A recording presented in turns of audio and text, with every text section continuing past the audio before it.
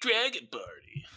I'm your host, Brett Brandis, for this bash. Solid. Yeah, all right. It's a bash. We'll go with it. And joining me, as always, it's my co-host, Eric. Eric, go ahead and tell him your name. Eric, I'm very excited to come to this bash. The bash. The bash. Welcome to the bash. Bash always feels like it comes after some like alliterative. I was just going to say that. It's like you can't Like- use it on its own. Oh, are you going to that bash? It's the, Like, the no one says ballroom this, that- bash. It's the this Exactly. bash. It can't just be the bash. Baldur's Bash. This is the ball. Welcome to the Boulders The bash. Monster Bash. Yeah, so Yeah. today we are talking to MTG once again, even though that was our latest episode, because they keep printing cards. They won't let us rest. I saw a poll the other day when I'm scrolling through my things, and a guy was like, "Are they printing cards too fast?" It was like 90% of people were like, "Fuck it, please, God, way slower. Holy hell!" It's like they took one survey back in like 2014 when they were just like, "Oh, we'll just do one set every 3 months." They're like, "Would you like more cards?" And they're like, "Yeah, yeah. Maybe People another were set, "Oh, they're like, yeah, that'd be great." okay." We'll give you more Triple production. It's like, I don't Holy have enough money. God, man. And it's going to happen again later this year, this fall. They slammed together two standard sets right next to each other, just like they did in the... Like, it's literally we're getting nothing after this. We get nothing until September, and then they're literally going like September, October. So we're just going to get like everything shit out at us at the end of the year. We'll be like, holy God almighty. This one, however, I mean, wasn't a standard set. This is a commander set, but that's important for people like us who play mostly commander in our lives. This is a big set release. I think the total set, it was like 700 cards. Now, that's including all the alternate arts and... Right. Yeah, which is like, honestly, like half the set, but I still think it's like a 400 card set or something like that. I think it's 361, which is a huge amount of cards. Yeah. It is So massive. this is a massive, massive set. Before we get talking about it in specifics, though, we're back at the party, Eric. What you gonna be drinking today? I am drinking just some nice hot tea. Ooh. I ran downstairs right before I got on. I was like, "Oh, I don't have any like drinks in the house." Oh yes, downstairs now. You have a Downstairs. downstairs. I have moved. I have now both an up and a downstairs. I now Well, have 2 floors. You full flight have of jumped stairs. up the world, sir. You now Mhm. have 2 floors to your name. Look, you all wish you were as cool as me. Well, Eric, with more cards comes mo money, mo problems. That is awesome. This is the name of my beer. Actually, this is mosaic money, Motuka problems. Because mosaic and Motuka are the names of the hops that are in this said beer. I thought it worked well enough. Yeah, it's good. It's good. Wow, that was foamy up top. Oh my goodness. Ooh, and this is an imperial. Yeah, because I was like, I tasted it right away, and I was like, whoa, 8.5. All right, we're gonna have a fun one. I had that recently happen to me where, like, you put particularly glass bottles with beer, you put them down on the table too hard, and you kind of forget about it for a half second. You open it, and just goes Thumbs up. it just rubs up like, ah! Holy God! No. Oh man. All right. We don't really have much housekeeping. I kind of let that section blank. We'll move on to the Baldur's Gate. So with every set, we got to talk mechanics first. Yes. And all of these mechanics, there's 2 new things. We're going to get to the 2 old things first. They brought back adventures from Eldraine. Yeah. Which it was I love adventures. Yeah, it's kind of a new twist on a split cards. Yeah, and it's I think it was maybe only on creatures back in Eldraine. Now you'll see it on equipment, artifacts, all kinds of maybe just Yeah. that and creatures that now I haven't definitely double checked all that, but I've definitely seen it on both artifacts and creatures. They're generally pretty strong adventures. Yeah, it's kind of like in Amonkhet, the Aftermath, where you get to cast both sides instead of choosing. So that always at helps. pretty good rates, honestly, for a lot of these adventures, which is crazy. The next is of course, this is Baldur's Gate. This is a D&D reference set for Commander Legends. Glad that they used the D&D property again for a Commander set. I think that was a smart thing. Instead of so they did it as a standard set last time, right? With, yes, Adventures in the Forgotten Realms. But this time it's a Commander specific set, and I think that works better with what Commander's going for. Yeah, I think so too. As a standard set, I don't think it works as well with the flavor, but yeah, it's perfect for a Commander set. Really does, especially because you just have so many legendary characters locked. Right? Yeah. It's all the characters can be legendary. Yeah, that's a majority of it. I feel like people don't mind this stuff. Like rolling die just kind of slows the game up a little bit, but in Commander, that's just part of the course. And I have heard, this is maybe anecdotal, but I have heard people that did you go to a pre-release at all or any kind of event for this? I have not. I was going to go to one, but something came out. Yeah, but I've heard it's miserably slow of a format. Yeah. And I could see that. It's just like a battlefield of crap until someone drops a big thing, but then someone just kills it, and then you're just left sitting there. And I was looking at the format, and it's like you draft 2 cards, and you have a 60 card deck, and you have a commander. And too. you have a commander. Yes. So you do have a commander for this limited set. So it's pretty different. I really was interested in the first time Commander Legends came out. Of course, that was COVID times. There was no drafts of that in paper, which was really upsetting. Right. Yeah, and I'm glad I never bought a box of that because honestly, every card I've ever received from that set has curled beyond freaking belief. That was the worst set notoriously for it. Yeah, it must be the humidity. I have been very lucky with cards. But yeah.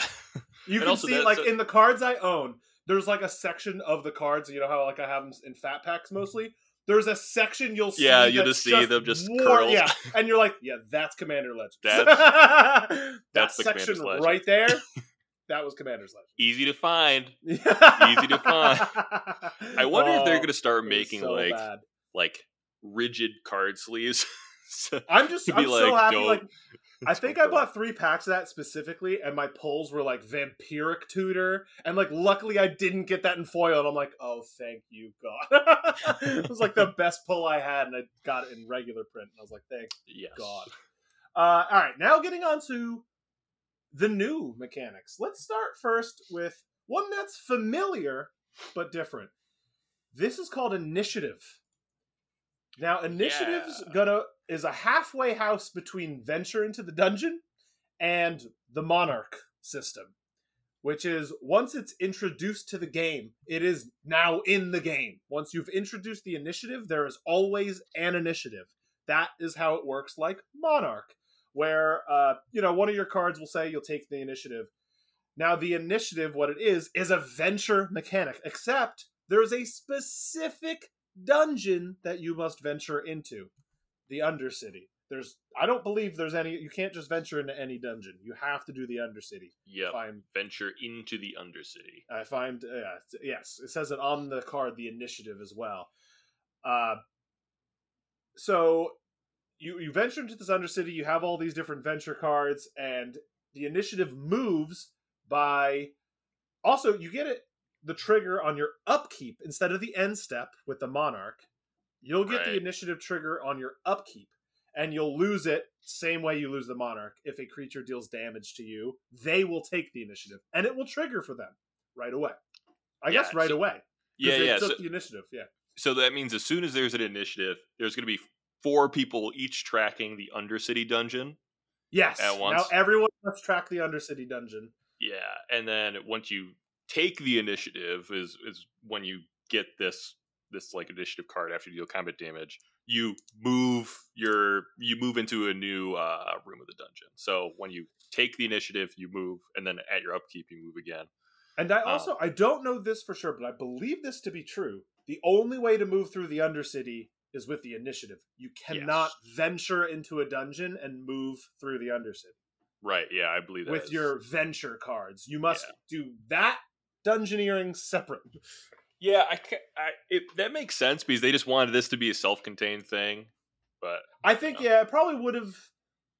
maybe not overpowered is the right word, but yeah, given just like a dumb benefit specifically to venture decks for no one reason. Venture deck that exists. Yeah, the one venture deck. I mean, yeah, literally the one venture deck. But yeah, I mean, who needs to help them out? Just being like, well, this mechanic helps you out more than all of us by far because you're going to finish this dungeon right away and get all this benefit.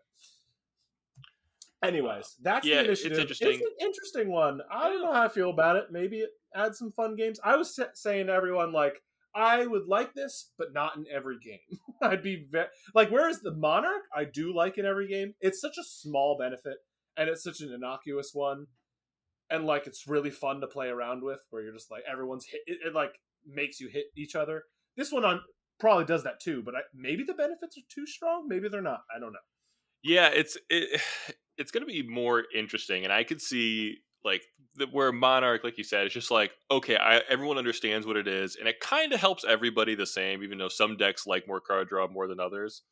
But I could see getting into weird situations where it's just like, I don't like one of them is goad a creature, we'll say, like, ooh,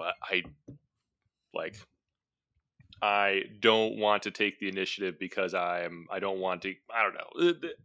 With these other effects, like I don't want my creature to get goaded at somebody. So like I will be attacked down by this guy who's going to goad somebody, but he won't be able to attack this third player. So I'm not going to take the initiative, or something like that. I mean, some of these are way stronger, let's say, than drawing a card. Also, this will trigger more than a Monarch drawing a card. Because the Monarch, the guy that receives the Monarch, he'll draw, and then it could move around like 3 more times. Oh, no, I guess everyone... Yeah, I guess no one's getting hit on not their own turn. So if they... All right, never mind. My point is mute. I corrected myself before I spoke. Anyway. Yeah, like you can only get once per turn cycle. Yeah. Yeah. I could see this kind of getting annoying because, like, Monarch, it's easy. You just draw a card at your end step, and everyone kind of understands that. And you don't even have to say, like, wait, what's the next thing? Or what do you do? Right? Or wait, hold on. Also, like, listen, the last part of the dungeon is reveal the top 10 cards of your library. Put any creature onto the battlefield with 3+1/+1 counters on it, and it gets hexproof until your next turn. Then shuffle. Yeah, it's kind of like, ooh, that's really good. Yeah, but not only so, but here's the problem with that: it's only good in specific decks. So, like, whereas a flat draw card helps every deck, that's like, okay, Mr. Green creature deck guy, that's like huge. Meanwhile, is it Spellslinger guys? Like, I literally have a deck with 0 creatures in it. Yeah, like I have like a creature that, like, I don't know. It does something like, or I don't want it because it's like Thassa's Oracle or something. So like I don't want anyone to ever trigger that. I'd be mad. I'd be like, well, great, like you get that huge benefit. I got literal nothing from this. Right. We're just dealing with this the whole time. Yeah, I don't know. That's how I feel about it. So I definitely don't want to see it every game. I think it'd be fun some games, and maybe add some flavor and stuff. But yeah, I'd just be like, this is annoying to have around. Yeah, it's just. I wonder if like adding that little bit of complexity makes it annoying. Just be like, I forgot that once you venture or once you did this, you got your 4/1 black skeleton. Like, that changes everything. I mean, like it's a known quantity, but yeah, it's weird. All right, the last one, I mean, is and isn't new as well. This is choose a background, which just means it's their way to put partners back in the set without it working with partners. Yeah, they were like, "Oh yeah, we can never make partners again. 30 more partners, it would just break the game." Yeah, there would be no more commander. It would just be called partner. Like they would have to divide the format again. They'd have to make a partner commander format and a regular. They would have to. It'd be so ridiculous because at that point it's like obviously better to have two commanders than one commander. Always, never not the case. Always have two commanders. There's with never all these a different reason combinations, and there's some good ones. There's enough combinations. I mean, even here, there's probably enough combinations. Luckily, like they're not like busted. I don't think, as far as I've seen. However, I looked into this set. Eric has 36 multicolored commanders in this set alone. 36. That makes sense. Holy hell! Also, it has 32 different backgrounds. No, 32 creatures with choose a background, excuse me, and 30 different backgrounds. Mm-hmm. Quick math to me, I don't know. I think you just multiply them for the correct number of combinations, no? Yeah, because each of the 32 choose a backgrounds can have each of the 30. Each of the 30. So just multiply them together. That makes 960 combinations with just this set alone, plus 36. So there's like almost 1,000 different commanders from this set alone. That's pretty sweet.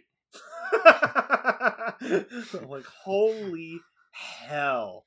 They're like, how do we do this? Yeah. This is insane. Double the number of commanders in existence. You could just do anything you want in this format with this set. So, like, new players, I don't know, buy a thing of this, and I'm sure you can make any deck. Yeah, if you buy a box of this stuff, you just be like, hey, you know what? I'm gonna find something I like. You're gonna find something. You'll get stuff. So there you go. That's backgrounds. But yeah, backgrounds. The interesting thing about them is now there's enchantments in the command zone because backgrounds are all enchantments. Yeah. So you'll have I believe they're all monocolored. Maybe they aren't. Yeah, I think they're all monocolored. I think they're all monocolored. But of course, you can match it up with any other monocolored background. So you get 2 color combos of basically of any type by the end of it. So that's what you got. Lastly, before we get into our review, Eric, the one thing I wanted to say about this set in particular, Eric, guess what? What? They reprinted cards. Oh no! It ain't so. They did it. They finally did it. They reprinted Terramorphic Expanse, the card we've been waiting for. Oh my god! No, I am so happy. Why they have to do this every set though? Because honestly, like I was so excited. I looked at all the lists and I'm like, yeah, good, yeah, cool, good. Like a lot of really good ones. We'll go through them in a second. And then it ended, and I'm like, God, I wish there were like 360 something cards in this set, and there's like 20-ish reprints. Yeah, and it's like the cards that are reprints. Some of them are. There's a couple nailed it, but yeah, they just need to do this more often. Yeah. So here's some that nailed it for me. Traverse the Outlands, one of the best ramp spells in green, I think. Basilisk Collar, which was back when we first started Commander, was like we were talking about, it was like the only way you could give Death Touch to a creature for real cheap. There's such a good card. There's so many combos, or quote unquote combos, which was like, oh, my commander can tap ping something. It's like, well, Basilisk Collar. Yeah, hold on, now kill anything, and you could tap to kill something, and now it's just like so. Yeah. But it was, oh man, I love Basilisk Collar. They printed Lightning Bolt. You were saying like they'll never reprint it, but that was for standard. It was for standard, yeah. But here you go, for a set like this, it's printed right into Commander. Why not? Go ahead and throw it in. Yep. So you can grab your Lightning Bolts here. Wayfarer's Bauble they need to reprint that card as many times as they can. It's like along the Arcane Signet Soul Ring type for Commander players. I run it in literal every deck, honestly. Green decks, I don't care. I run Wayfarer's Bauble. I love the card. Blade of Selves, this was the big one. Such a good reprint. They needed more Blade of Selves. Such a cool card. Oh yeah. Myriad is another. We didn't mention it in Mechanic. Should have mentioned it for Mechanics too. They brought back Myriad. Really only makes sense for a Commander set. And Myriad's a cool ability, so it's really cool. It's really nice they brought that. Kindred Discovery, which is I believe tribal based draw spell as an enchantment. It's like crazy expensive for not any good. Yeah, it's like in any tribal deck, this is just like the best card. Yeah, but you have to be running blue. You have to be running blue, yeah. They reprinted the Battle Bond lands and Reflecting Pool, so good rare land cycle here. Yeah, for sure. Yeah. Especially Reflecting Pool was getting up there. It used to just come in like everything. I feel like, and then now they're giving you Exotic Orchard is the one. Exotic Orchard is the one. Yeah, they keep giving you to like 1,000,000 times, and that one used to be expensive as well. Yeah, Exotic Orchard. just now it's just switched. Yeah, and they should do the same thing with Reflecting Pool. Just keep putting it in pre-con. Yeah, like who cares? It's Reflecting Pool. Bramble Sovereign, big one, absolutely massive. That's a good one. Deadly Dispute. This is my favorite one because this was from a set very new. This was from AFR. It was a $5 common. Those things don't go up there in price for no reason. It's a very good card. It's played in Modern, in Pioneer, as like 4-ofs in some sacrifice decks. So it's needed. It's desperately needed. It's good in every commander deck I played in. I wanted more Deadly Disputes. I want a full playset, so I'm finally going to be able to pick it up at not a $5 price point. I was like, this is a common. I know, right? And Nature's Lore, another one they got. It's it's slightly better rampant growth, but I think it only searches for a forest, but it comes in untapped, which is a big game. A forest card, so not a basic land. Ah, there you go. So you can get a tap land and comes and brings Triumph, in untapped. shock lands. Triumphs you can't bring in untapped, but but all the shock lands. But still, yeah. So there's some of the reprints that were my favorite. There's some cruddy ones too, but those are the good ones. Awesome. They need to do this every set. Yep. Especially a commander set. This makes sense. But I wish they did more of this in standard sets. Like you look at this list, I don't think any of them would break standard sets. Other than Lightning Bolt. Lightning Bolt, I think, yeah. The rest of them would be literal fine. I mean, Deadly Dispute is in standard right now. Right, yeah. Which is why I'm surprised they reprinted it. Like, it's a literal standard card. Yeah, and I guess, yeah, especially at Common. You think of something with...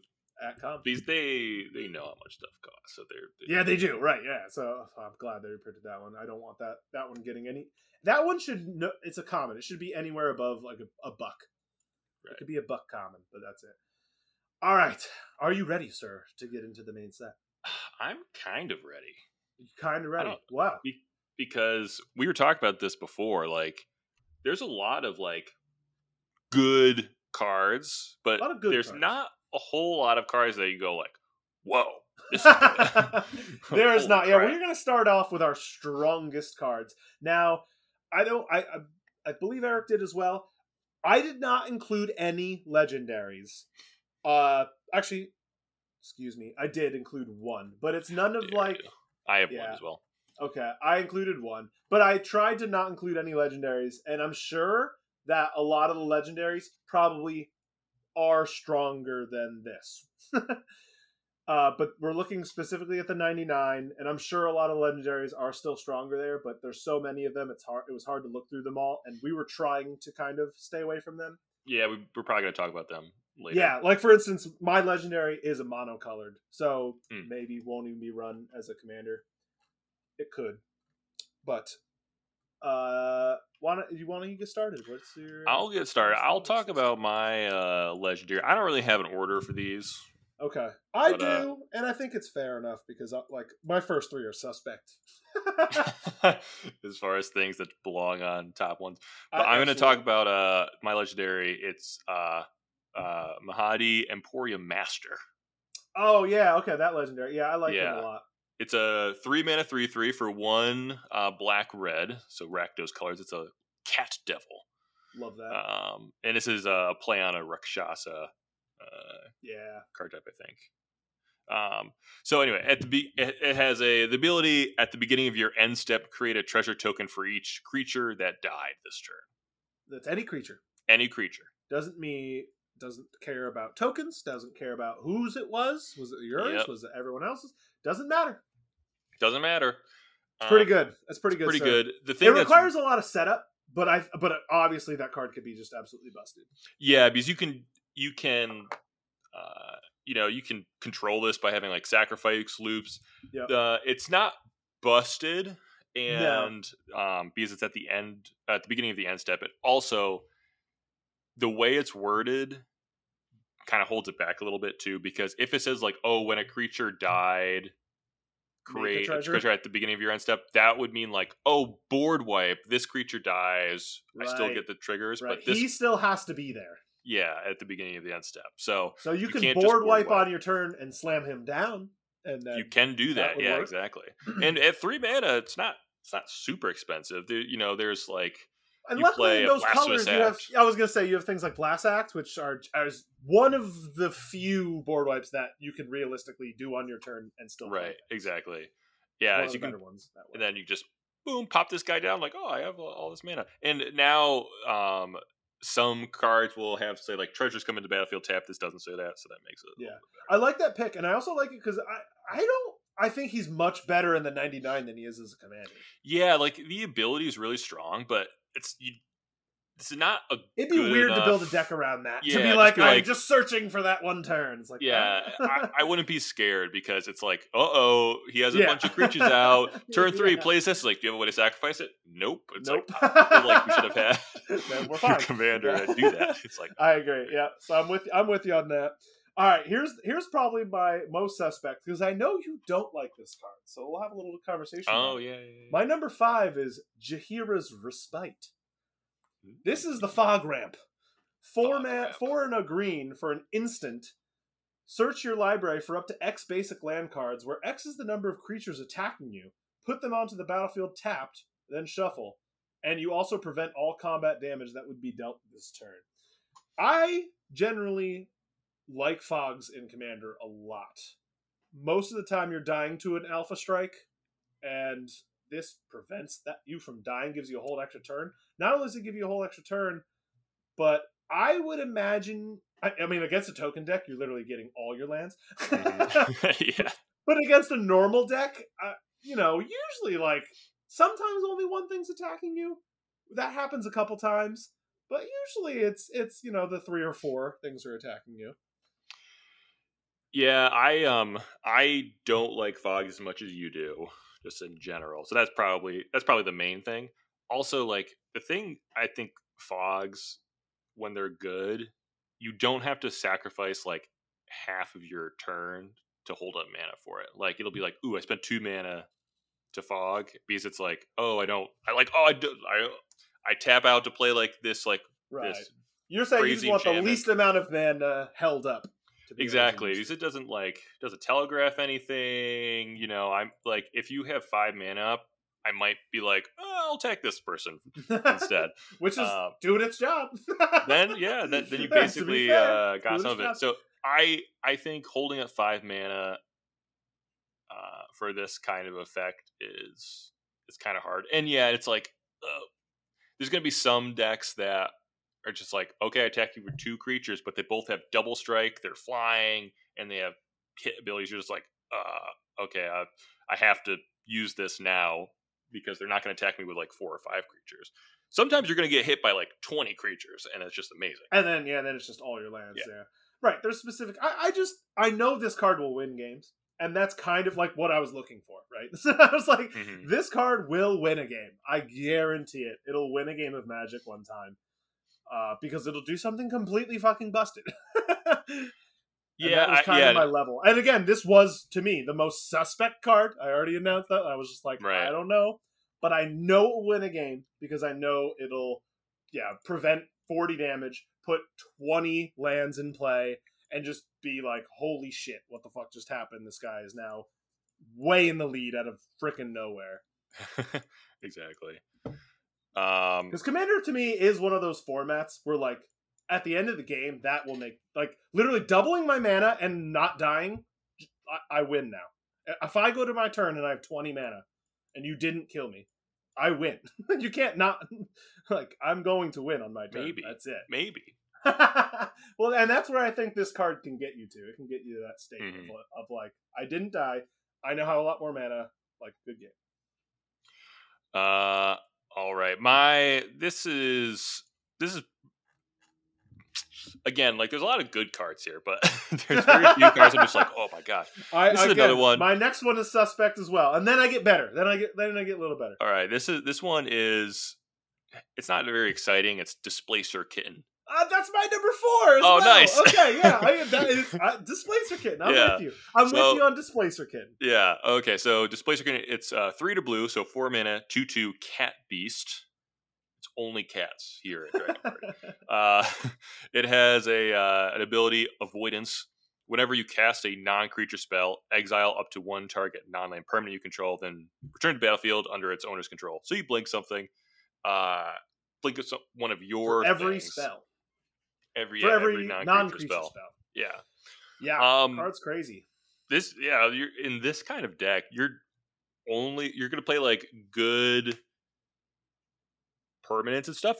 Like this is kind of also a cool card because you don't have to play creatures. Like a lot of blink decks are like mostly creature heavy. But like a lot of your non-creature spells also blink something, so you could be like, it kind of like doubles up all your blink effects. I wish it had flash, but maybe that would have been too strong. But I don't think so. But, I feel like it should have flash. It's like this like displacing cat thing. Why doesn't it have flash? Whatever. But I think the card's great. Yeah, literally a blink attached to every non-creature spell, and we're talking like I think the most busted way it'll be used is of course like 0 mana artifacts. Will just come into play, bounce something, which does something, which triggers something, which does something. Like, you could infinitely play a 0 mana artifact, for instance. Because you could play it, bounce it. Oh, well. It's whenever you cast. So if you have 2, you definitely could. Yes, right. You'd have to bounce the other one. Yeah, cast it, bounce it. Did you have to bounce back to your hand? Yeah. Oh, okay, because it just exiles. Yeah, right. Just blinks it. But, yeah, that kind of stuff. Just blinks it. Anyway. It's a good effect. It turns all your bad cards in the late game good again. So there's also a lot of commanders that like have really strong enter the battlefield abilities. Yeah.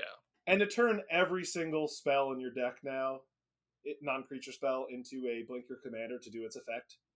Just imagine freaking Breya. I mean, Breya's enter the battlefield, and this is insane. You literally get 2/1/1s that she can sack to do stuff.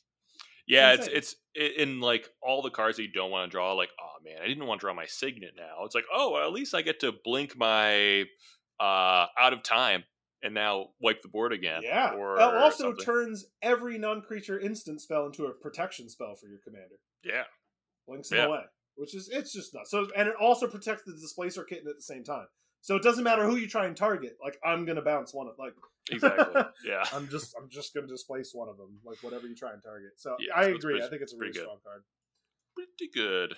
All right. All right. We'll go to my my third. Then we'll skip over my 4 because that was Displacer Kitten, and this is where my legendary comes in, and it's Jaheira, the Friend of the Forest. Ooh, yeah. I had this in my actually underrated ones. In your what? Underrated? Underrated. Yeah. God, I don't think it's underrated. I think it's so strong. I think this thing is dumb strong. So, Jaheira, Friend of the Forest, 2 and a green for a 2/3 human elf druid. It has the choose a background, so you could play it as a commander and have any other second color with green, or just keep it mono green.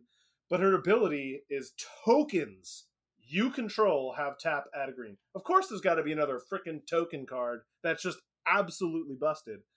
Mind you, with treasures, this means all your treasures tap instantly for green whenever they want.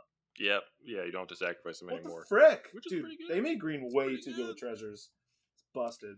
Yeah, they're just like, and it's kind of funny. It's like green, forest, creatures growing. It doesn't make any sense with treasures. It's literally the last color I would associate with treasures. It should say token creatures you control have tap to add green. Yeah, that would make sense. Because I bet that's kind of what they're tokens. It's all tokens. I don't know how many other things there are that are common that are token. I mean, but there's food tokens, there's clue tokens. You'll see all of those, and it just works with all of them. This card's nuts. It is quite strong. Yeah, I had this in underrated mostly because I don't think it really works well with too many backgrounds, and I think people will just be like, "I can't make." And that's why That's why I was saying, like, I don't think it's a good commander, but you can throw it in every 99. Who cares about the choose a background thing? I agree with you. Like, I don't think it just like innately works with any background to be like, good. We're doing a token strategy here with this. I don't know. Like literally for every token, there I think there's a couple cards that do that where like all your creatures tap for mana now, and it's like that's like your best card. Right. And this does the exact same thing, except for just your tokens, but yeah, all your creatures are tokens anyway. Yep. So that's why I went with it as just like 99. I think this card is busted. Yeah, it's pretty good. Also, it works right when it comes down, right? Like it has you like slam it down, whatever, basically. how many ever tokens you have, you just add it. Like this is a free spell, in other words. Yeah. If you have tokens out. And also the other part of it that's kind of like sneaky good about it being tokens, not just creatures, is like if you let's say you play this, it's only 3 mana or whatever. You tap enough mana to create a bunch of tokens. Well, if for creature tokens, well they don't have haste, so they can't tap for mana. Right. But all your artifact tokens, like your treasures, whatever and stuff, artifacts you've made, all your that clues and stuff, you're just like, I'm just gonna tap these bad boys right away busted. and make more of them, and then tap them again.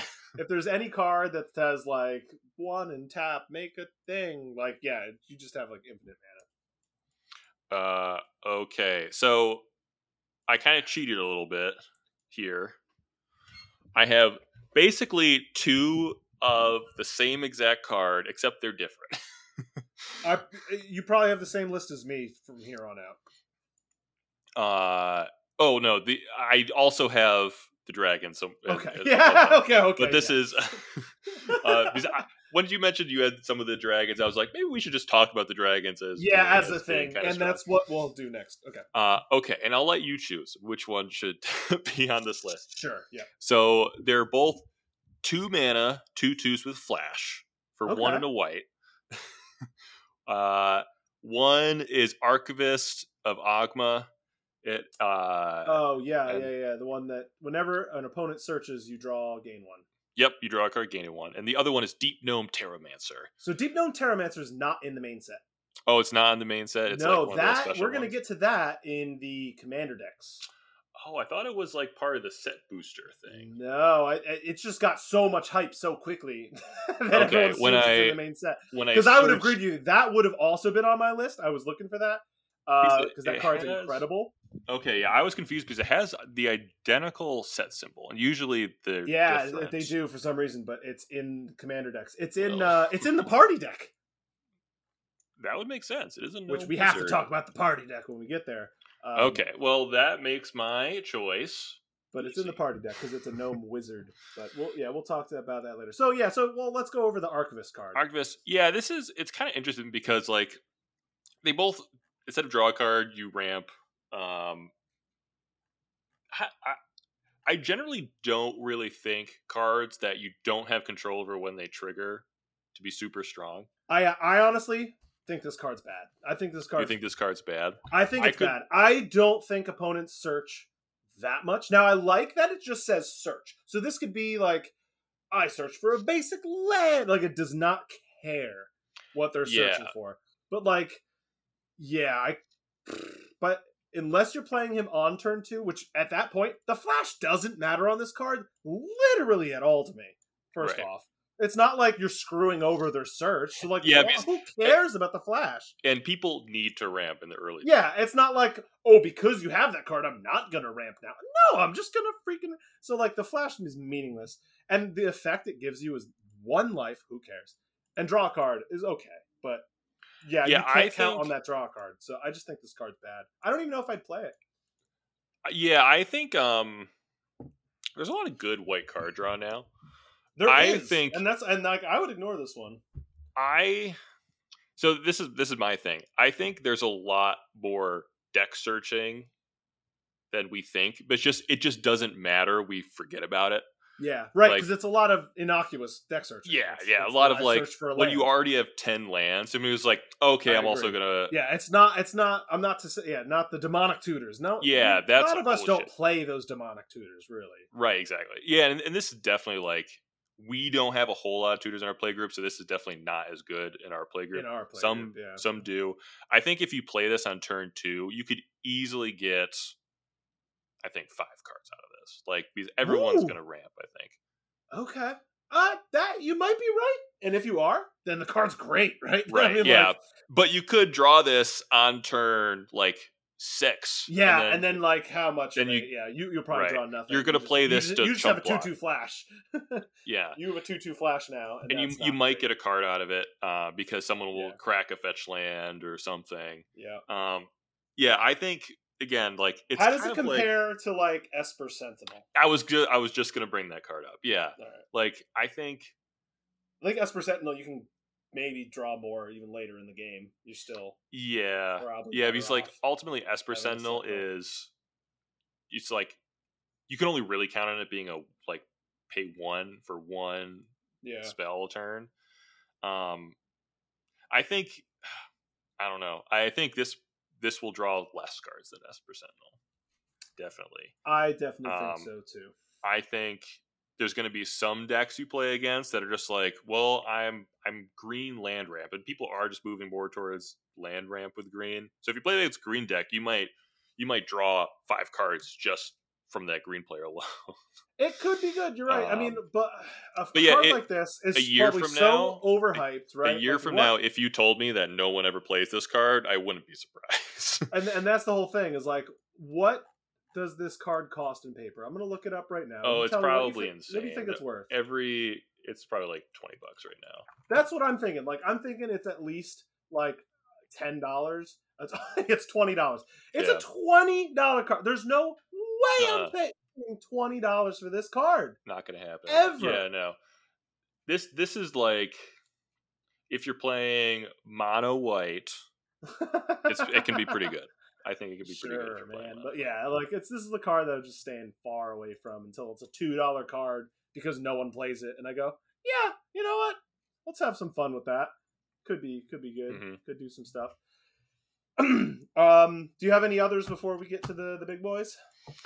Nope. None of the other ones, unless I'm going to be talking about them later on.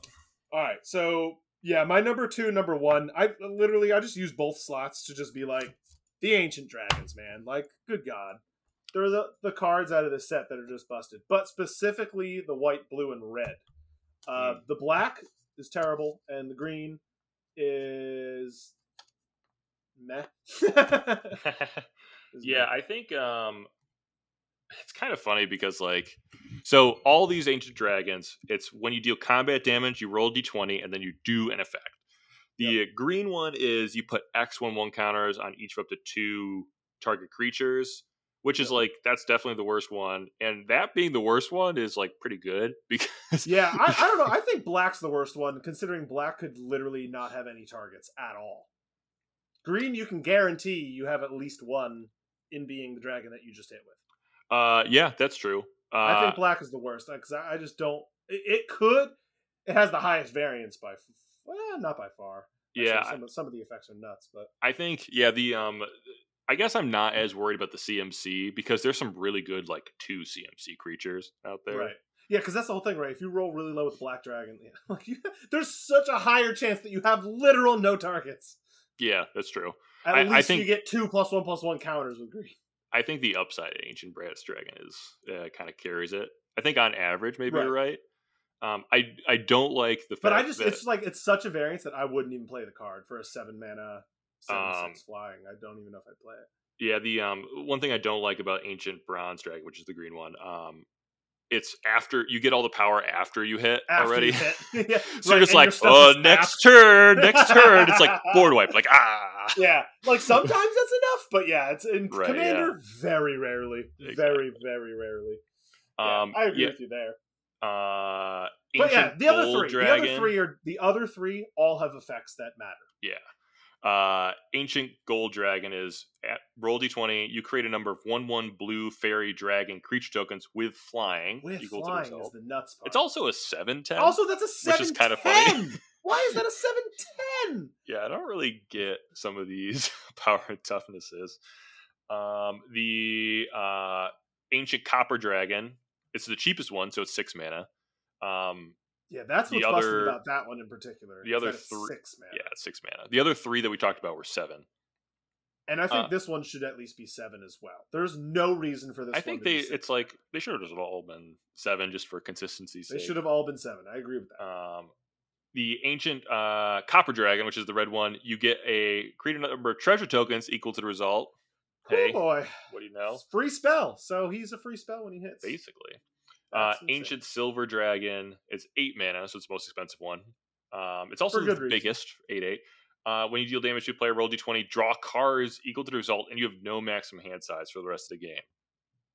Yeah, that's nuts. I probably could have put the white one on the same tier. I had the red and blue one just on a tier to itself. The white one, I could see too. If he's just getting like 15 flyers, just be like, fuck.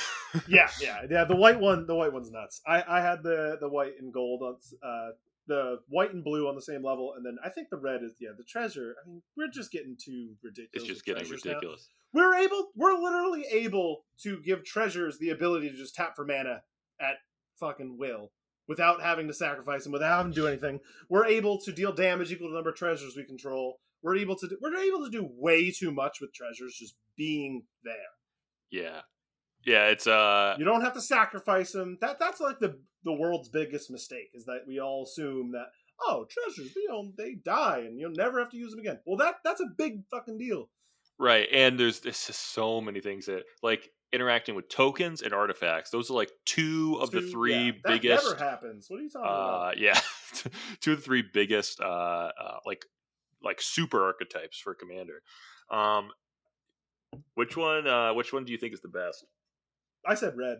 I think Copper Dragon. I think the red dragon the treasures is insane. It's the cheapest, so it's the easiest to come down and swing before the others 2 get a chance to. Yeah. Red has the most ability to turn it into haste. I think these things kind of need haste. They need something to actually get them through. Otherwise, people are just like, they're going to hit the table, and you can't let them hit someone. Can't let them all these effects are busted. Yeah. You can't let them hit someone. And keep in mind, like, so with rolling a d20, the average is 10.5, but it's saying the average is 10.5 isn't really super useful because you have an equal chance of rolling any of the numbers, and you're not rolling infinite number of times. You're rolling like 3 times. But like, just picture if you got 5, which is if you have enough luck to roll. And of those, the red and the blue, the lower you go, red and the blue doesn't matter. They're both It's good. So good. Red and blue, both of their low numbers are good. Their high numbers, good. Like everywhere is good. With black and green, the numbers don't really matter. And the white is a pretty big variance. The low numbers, it's like it's okay. It's okay. Like, but its high numbers are fucking ridiculous. You're just like, I win the game now. Yeah, like, so I kind of took what you said a little bit earlier about like assuming that they have haste. I was like, okay, since you have to hit with them and they're all pretty big, the red one being 6 mana is kind of manageable by itself. But I was like, okay, I'm playing my dragon deck and I'm tutoring for a dragon at the end of turn to cheat it out into play somehow. Yeah. And that's my strategy. Which one do I want? And I want the blue one. Just like, and you want the blue one, and just like draw a bunch of cards. Just imagine, just like, I draw 10 cards, and I get to keep all of them. And no matter what, even if you rolled 1, you have no maximum hand size. Yeah, I just like but yeah, the red one is like actually probably the best, like overall uses, because like of everything you just said. Like, red is the greatest opportunity to give haste and actually hit, and then making treasures is really, really good. But yeah, I was just thinking, like, in all my decks that have been to like, I just gotta tutor up this creature. Do I want something that removes like 2 or 3 creatures? Do I want something that pumps up my guy? Do I want something that like does this? And I'm just like, oh man, I could draw like 10 cards out of this. Like, I'm always gonna grab this one, right? But yeah, like, yeah, these can be kind of nuts, but they're safe in the fact that they have to deal combat damage to a player, which is like on the rankings of in Commander, that is hard abilities. That's the lowest one. Yeah, that is very hard to do. So that is why these cards are safe, and they're very expensive.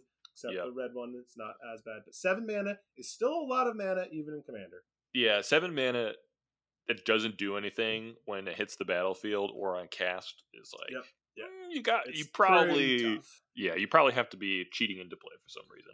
Especially because if you want to protect it in any sense, you're probably going to need something like 11 mana, because you're going to have to tap the 7, and then you're going to need 4 more to cast your spells to protect it. Oh, yeah. From what's about to happen next. So, and like you said, these kinds of effects, they're kind of different than just like helping you out, because all of a sudden when like I play my Ancient Silver Dragon, I attack Brett, everyone's like, I don't want Eric to draw 10 cards. Yeah. So like, I'm going to help you out. I'm going to help Brett out because you have to. Because they can't let you draw 10 cards and have no max hand size. That you're going to win. This could be kind of nuts. So yeah, they're fine, but they are the strongest. I mean, these cards literally win games. That's what they do. Oh yeah, that's what they're there for. Interesting kind of point of order here. They're Elder Dragons, but they're not legendary. Yeah, I think this is the first time. Yeah, the first Elder Dragons that are non-legendary. It's pretty cool. They're pretty cool. Yeah. So I think making like an 5-color Elder Dragon deck would be kind of fun. That would be pretty sweet. I'm sure so many people are going to do that too. Is a thing. Yes. Like those are going to be around. Like dragon decks are always popular. Always around. Super popular. Turns out dragons, they're good. Yeah, Dragon's good. Scion of the Dragon's good. There's Tiamat's good. They're all good. They're all 5-color. They're all good. They're all insane. Yeah, almost all of these are going to be in Scion of the Dragon deck. Just because it's like I attack. I mean, obviously, if you're attacking with Scion of the Dragon and you hit somebody, you're just choosing which way you want to win at that point. Because there's so many things. Pretty much. But yeah, this is gonna be fun. All right, that was it for the strongest. You ready to move on to some underrated cards? I'm ready to move on to some underrated cards here. This is always my favorite section. I love underrated cards. I love these little winky commons and uncommons that just end up doing something cool out of nowhere. I love them. Yeah. I got some heaters. I got some good ones. Go for it. All right. Yeah, so this was a set that had a lot of really good underrated cards. There's some good stuff tucked in here at common. I'm going to start here with the Sword Coast Serpent. Go on. Yes. It is a 7 mana, 5 blue serpent dragon, 6/6. The Sword Coast Serpent can't be blocked as long as you've cast a non-creature spell this turn. So a 6/6 unblockable, not terrible. For 7 mana, that's a lot. But it has an adventure. It has the Capsizing Wave. 1 and a blue instant, return target creature to its owner's hand. So it's got a bounce spell to boot. Wait, so you said it's a white dragon with a blue adventure cost? Nope, just blue. It's just blue. Sorry, it's 5 blue, 6/6, and then 1 and a blue for its adventure, Capsizing Wave. Bounce a creature for 1 and a blue. A card that should just be in commander decks. And the fact that it, on the butt end of this, you end up with a 6/6 unblockable. Not bad. Not bad. Yeah, it's not bad. 6/6 unblockable. That's getting to the point. 6/6 unblockable is really good at the end of the game. Yeah.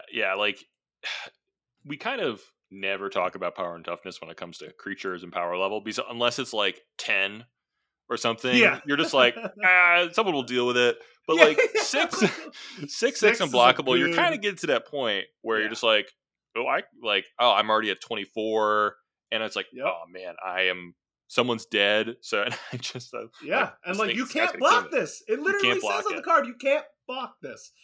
I love cards like that. That's sneaky good at common with think of how huge Brazen Borrower got at Mythic. The reason that card is good at Mythic and is still holding a $20 price point, other than the fact that it's Mythic, is because they tacked on a bounce spell with it. Yeah.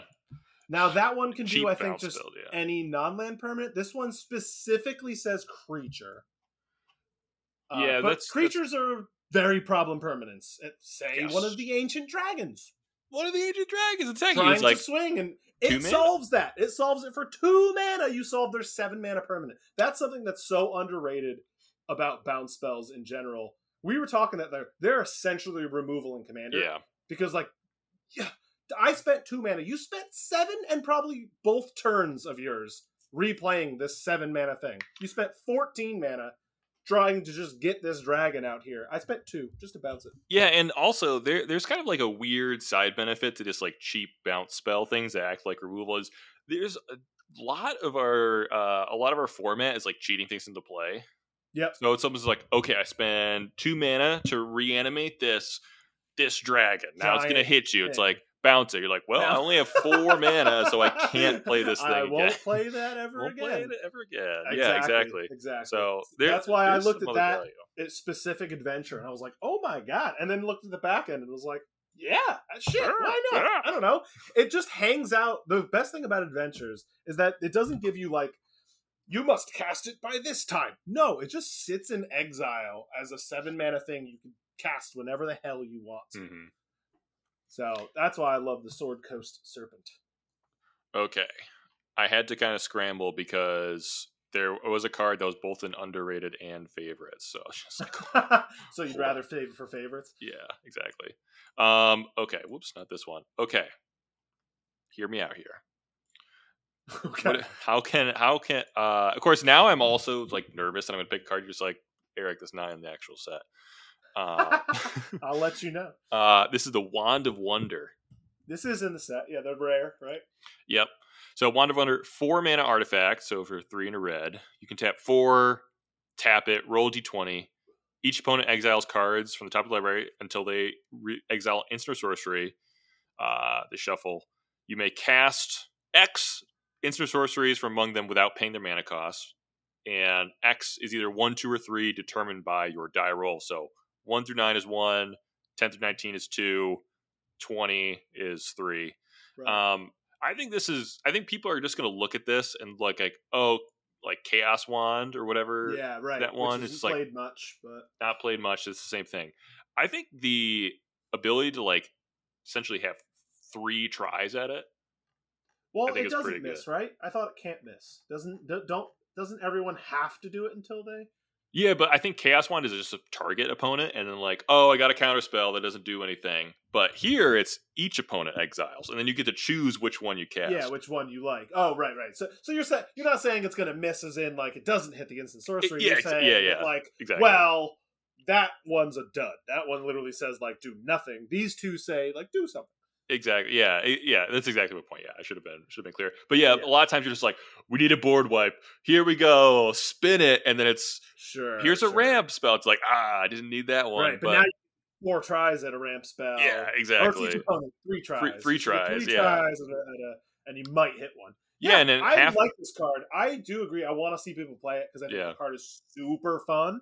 It's a lot. It's going to be a lot of fun. 4 mana to tap it is kind of rough because that's a lot of mana. That's the one thing about it is like you're playing it on 4, and then you're probably using your entire next turn if you want to use it. Right. So yeah. probably not likely, and that or good. It's probably pretty bad at that point. But I love the card. Late game, it's amazing too, right? Like, to do this late game, it's awesome. Yeah, I think it's more like an 8 mana card. You know, just like at the end of the game, this card. You do it and then you activate it right away. I think so. Like half the time, you're probably getting your mana back if you can cast 2 spells for free off of your opponent's library. Then that'll probably get your mana back after a little bit. But like sometimes you're just probably gonna miss. But yeah, I think people are gonna look. I think people are going to think this card is Chaos Wand when it is much, much better. I agree with you. I think it is much, much better than Chaos Wand. But I love Chaos Wand too. So like, so we're good. Yeah. All right. My next one is another blue card. I guess I like blue in this set for underrated. This is a interesting one. It's also one of my favorite spells in D&D. Modify Memory. Nice. 4 and a blue for a sorcery. Exchange control of 2 target creatures controlled by different players. Could be yours, could be anyone's. If you control neither creature, draw 3 cards. I love the baseline that it's just a draw 3 if you don't really care about the creature. If you don't really care and you just switch 2 people's things, and you get to draw 3 cards. I just love I don't know. There's a lot sweet. that could happen with this card.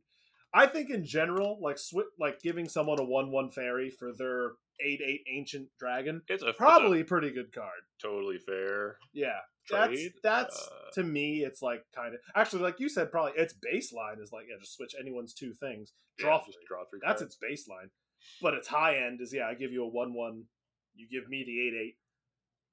Or also, if everything works out right, it's kind of funny because you can be like, okay, like we're trying to kill our buddy Miles.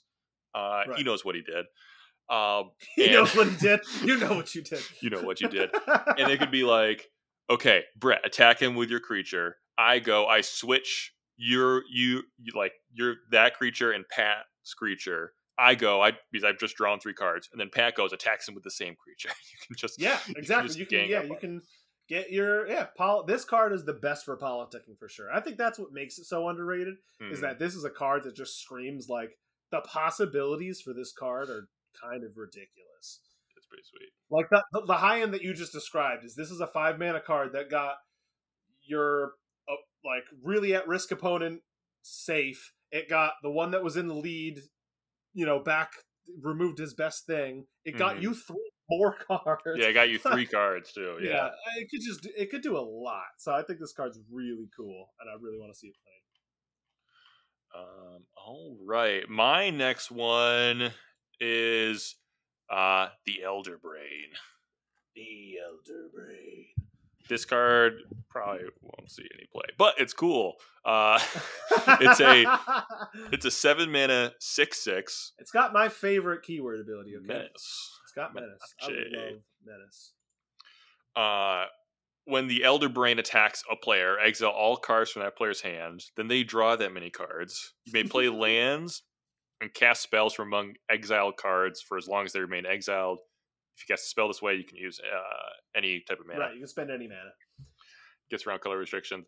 I think this is really cool. I think it is really cool. Obviously, like, wheels are something that players actively try to do. So wheeling your opponent isn't as good as people think.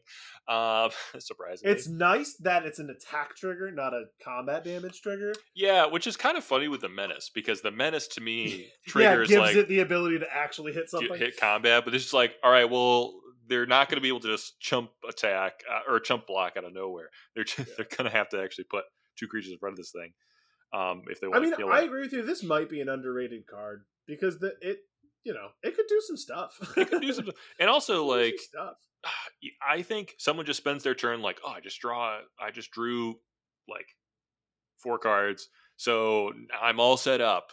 Then you attack them, and then you actually drew all the cards that they drew.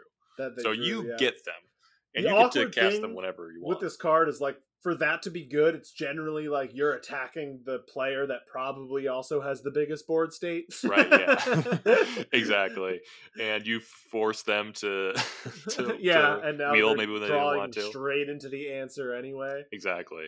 I don't know. It could be awesome, though. I love the card. I love these kinds of things where it's just like, ooh, this could be good. Like someone just like tutored, and they're just like, okay, I'm going to win next turn.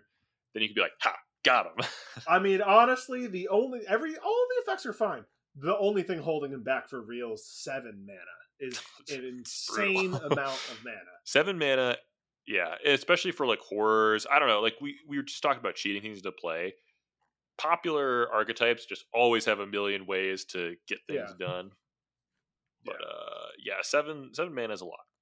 7 mana, that's the whole thing that... now he'll pair well with my next card on my list. Yes. Also, I just wanted to point out, I also kind of won't pick this card from my list because we all just fought an Elder Brain in D&D. We did. Almost got waxed. Definitely not underrated in 5e. It was... Thing fucks you up.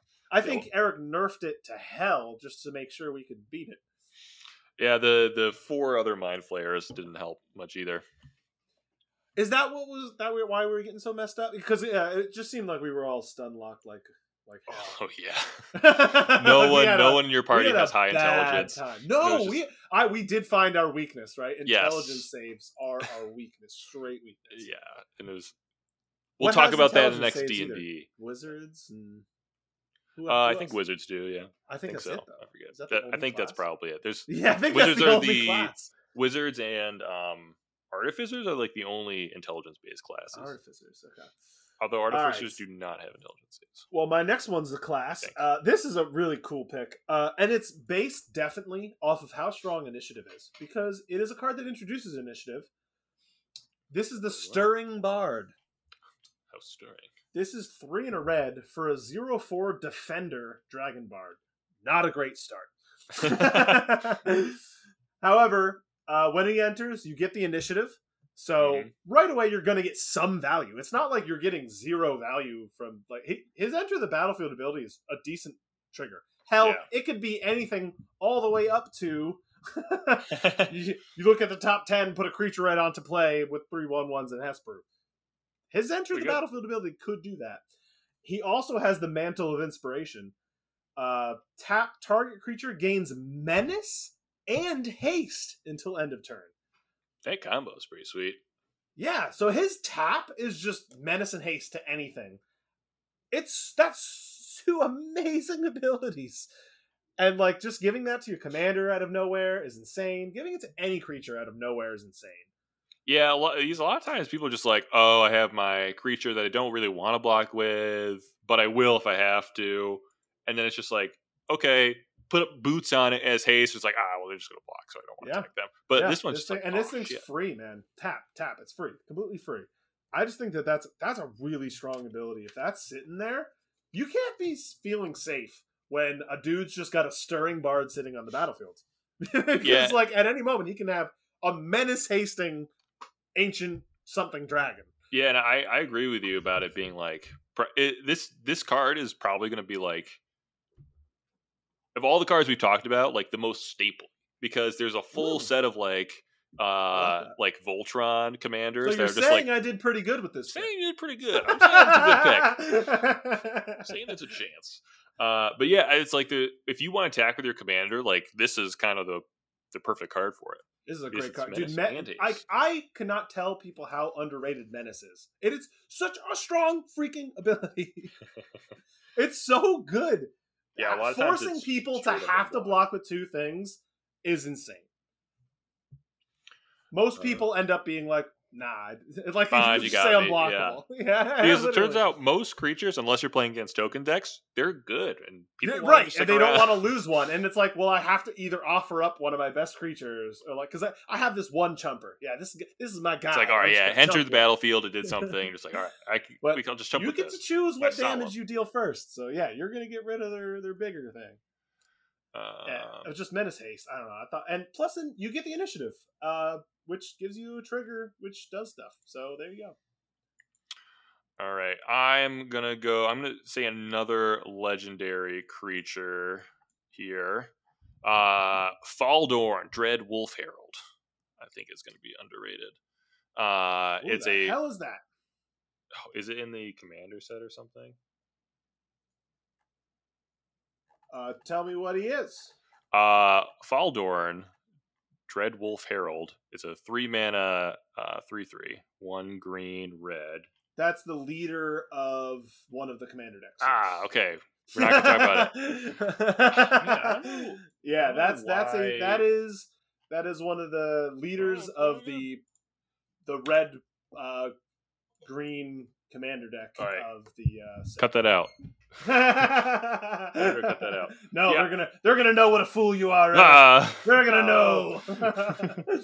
All right. Instead, I don't know, my list that I was getting this from apparently just mixed them all. Yeah, because technically they're saying that it's printed. I don't know why. I hate that. I agree with you too, because they literally, if you look up the Deep Gnome one that you mentioned before or this one, it'll say printed in Baldur Commander Legends, but it's literally they're not in the set. If you buy a box, you will not see this card. Yeah, and the set symbol's the same. I was looking at it, I was like, I'm good. Every other time they've had different set symbols. I don't know why they did that either. It makes no sense. But you will not open it if you open a box. If you do, okay, you can sue Wizards of the Coast, or be happy because you got a card in a pre-con somehow. I don't understand that. I'll switch it up to another card, which I think I think I don't know if people will think this is good or not. It's blood money. Ooh, yeah, I don't. I mean, we'll talk about why. Yeah. And the reason why is it's 7 mana. Correct. Eric, that's all you had to say. Hooray! Yes, that is why. There you go. That's it. That's the whole reason. Yeah, and it says destroy all creatures. For each non-token creature destroyed this way, you create a tapped treasure token. Yeah. I think people are gonna. Again, I don't think this is crazy good or anything. Yeah. Although, which I think you can count on, let's say, like at least 4 tapped treasure tokens. Yes. Yeah, and so the downside of them being tapped, I think, is pretty big here. It's enormous. Because let's say it this way: you're using your whole turn to board wipe. You are using your whole turn to board wipe. Like 100%. And like a lot of times you're kind of there's some good ones now, so where you don't have to do that, like Blasphemous Act and that white Vanquish. one. Yep. Yeah. And some of my favorites. So I don't think this is good as just like a normal board wipe. I do think if you are going to be using the treasures a lot, like, or if you have some sort of sacrifice or artifact theme, I think this is worth it. Just like ramp for next turn, and it's just like, well, I don't know. I mean, it could be. You might be right. So, like, I'm thinking, I have a deck very much that describes what you're saying, and to me, I'd still rather play Damnation over this. So I have the treasure deck. I literally have a black treasure deck, mono black treasure deck, and like, I feel more comfortable getting to 4 mana and then having 3 more mana to play something else than I do having 7 mana first of all, getting rid of everything, and then having to wait till next turn to redeploy. To use the redeploy stuff. Yeah, and which, like, at totally least with you. You can almost guarantee I could cast my commander again at least, who costs, 3, 5. So probably at that point it would cost 7. So, like, at least I know I'd have the mana to play that again. Mm-hmm. But yeah, you're wasting 2 turns. I don't know. That's a slow. If it wasn't dependent on the number of creatures, it just says like destroy all creatures, create X treasures. What would X be for you? Or create X tap treasures.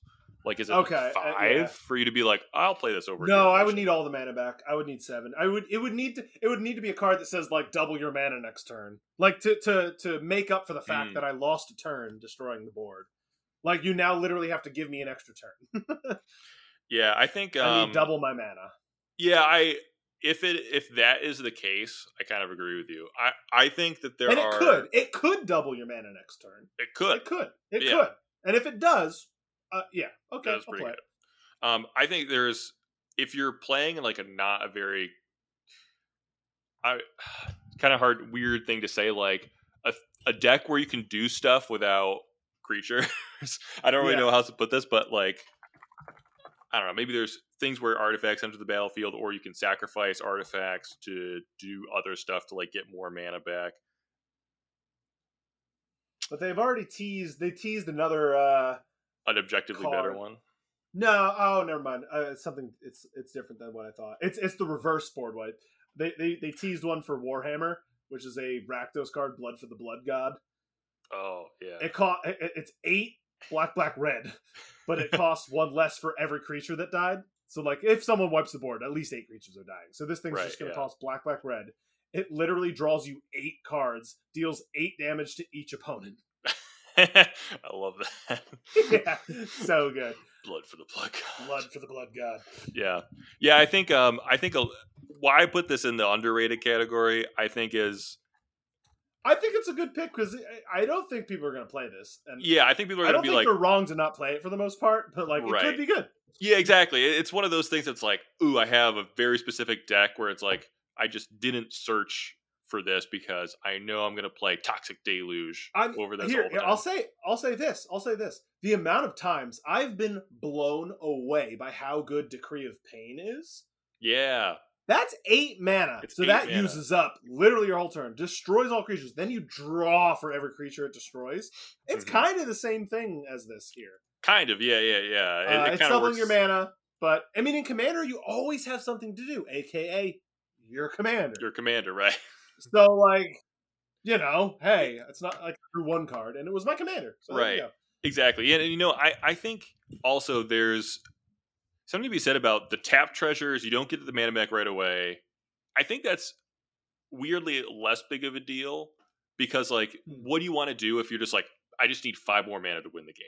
You kind of want to just wipe the board. Wipe the board. You just wipe the board and be like, how, I don't care. I'm just going to win the here? game next turn. I just have 5 extra mana. I just ramp and I'm just going to go off. Yeah, I like that you're saying that too. But I don't know how often that's going to happen. All right, you ready for my number 2? Ready for the number 2. All right, this is a cool one. I had to go with a black card too. I'm really excited to play this one. This is a cool card. The Ghost Lantern. The Ghost Lantern. This card, the Ghost Lantern, is an artifact equipment with a adventure. It's 1 black mana, a single black mana for an artifact equipment. It says whenever a creature you control dies, put a 1/1 counter, +1/+1 counter on equipped creature with only equip 1. So it only takes a single mana to equip. And whenever any creature dies, doesn't matter if it's a token or not, whatever it's equipped to gets +1/+1 counter on it. Pretty freaking nuts. Pretty good so far. Nice. Definitely going in my artifact equipment deck for black. This card's already amazing. But it also has an adventure. For 1 and a black, at instant speed, you could return a creature card from your graveyard to your hand as well. That's pretty sweet. So just slap that on there. It's a 1 mana artifact that literally makes a creature absolutely enormous out of nowhere sometimes. Right. This card's cool. This card's so cool. Pretty sweet. This card's so cool. I love this card. Yeah, I love and again, like these are kind of like the types of cards that you're just like, well, I'm playing this like return cards from my graveyard to my hand, like not Reanimator, but that kind of style of deck. Like I'm not searching on Scryfall for equipment. Mm-hmm. And it's like, oh, well, then you have this card. It's like, oh, this kind of does exactly what I want to. And it now can go in any finisher. +1/+1 counter theme deck too. Yeah. Pretty easily. It's pretty good in any of those decks because it gives you back your best creature that you relied on for your counters. Yep.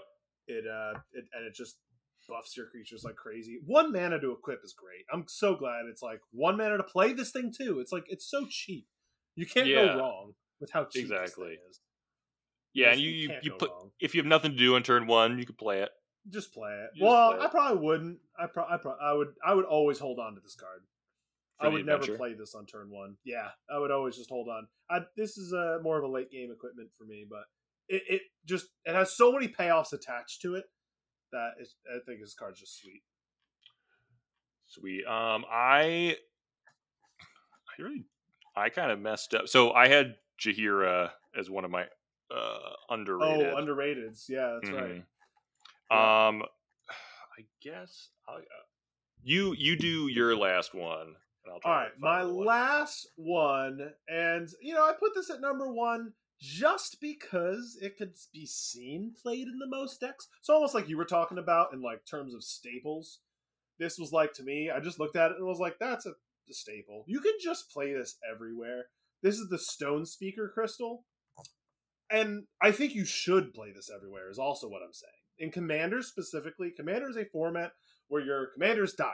What happens when your commanders die is like every time you have to spend 2 more mana. Well, what's the Stone Speaker Crystal do? Well, this is 4 mana for an artifact. Tap, add 2 mana. Which is just a very playable card in Commander. Is a 4 mana artifact that literally immediately gives you back 2 mana. Mm-hmm. I mean, there's a card called Sol Ring that costs 1 and gives you 2. Never heard Should of it. Probably just be banned. None of my decks. Here we are. Yeah. So, yeah, it's a Sol Ring after you've paid 4 mana. But it also has 2 tap, sacrifice the Stone Speaker Crystal, exile any number of target players' graveyards, and draw a card. So that's it just gives you this, like, backup plan of, like, do I need to get rid of someone's graveyard, or are they about to win the game because of it? If so, click this button. If so, here you go.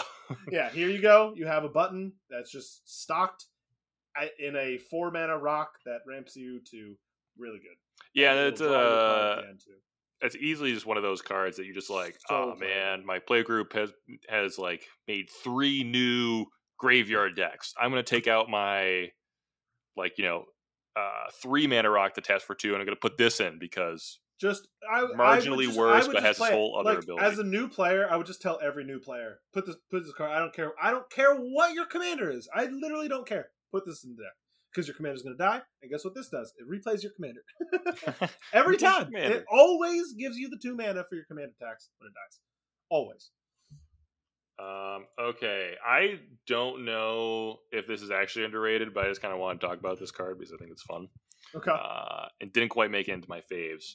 Owlbear Cub.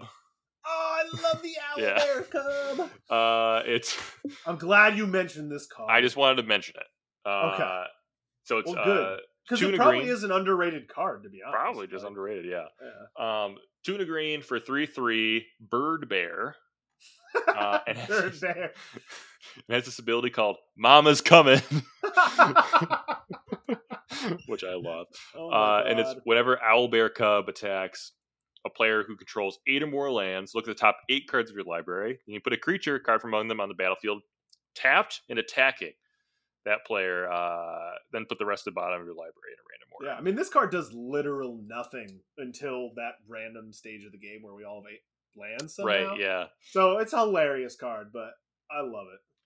Yeah, I think it's one kind of interesting thing I kind of thought about, where it's just like, this also has this like weird effect where like if someone has like 4 lands out or something, you play this and you're just like, well, I don't want to play my Explosive Vegetation now because that will get me to 8 lands and I have no creatures out because all I did was ramp.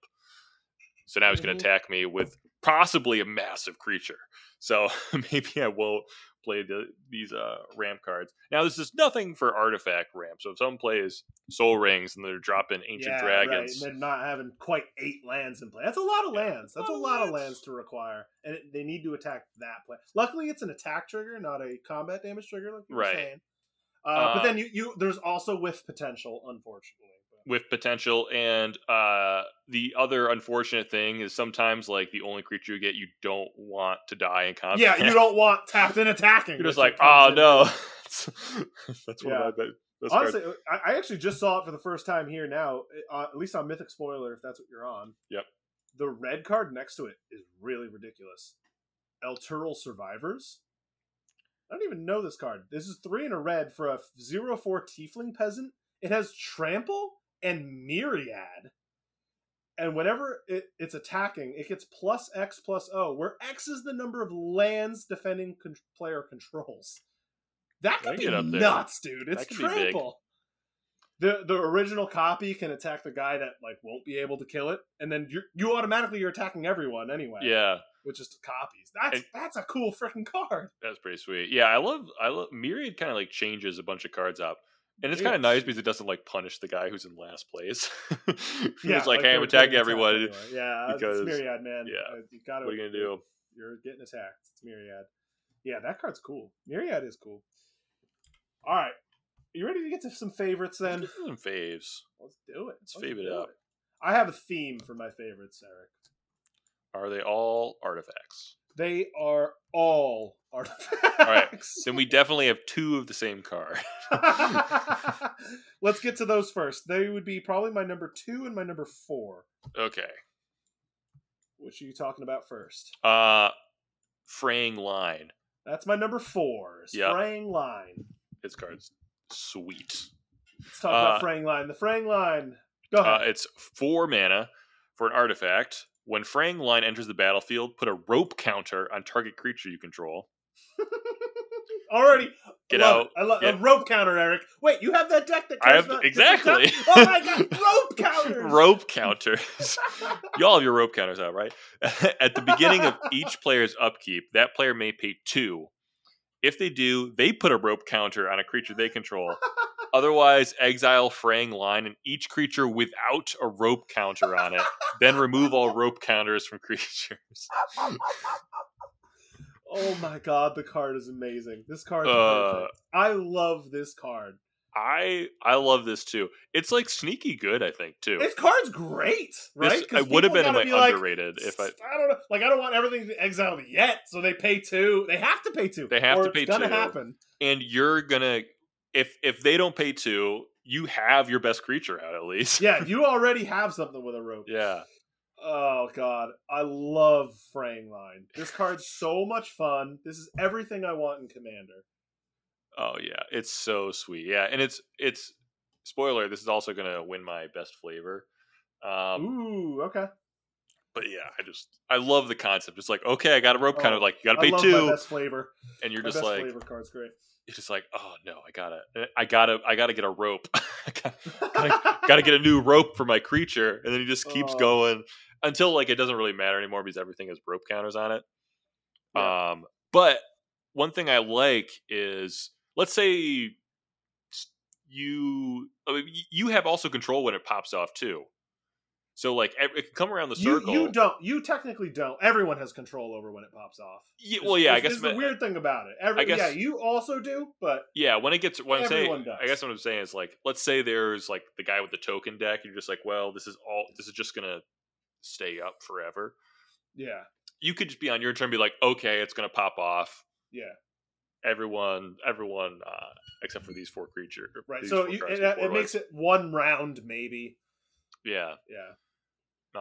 But yeah, I love the concept. Everyone can save their best creature. Awesome. It's just great. It's just perfect for Commander. This is just a hilarious card for Commander.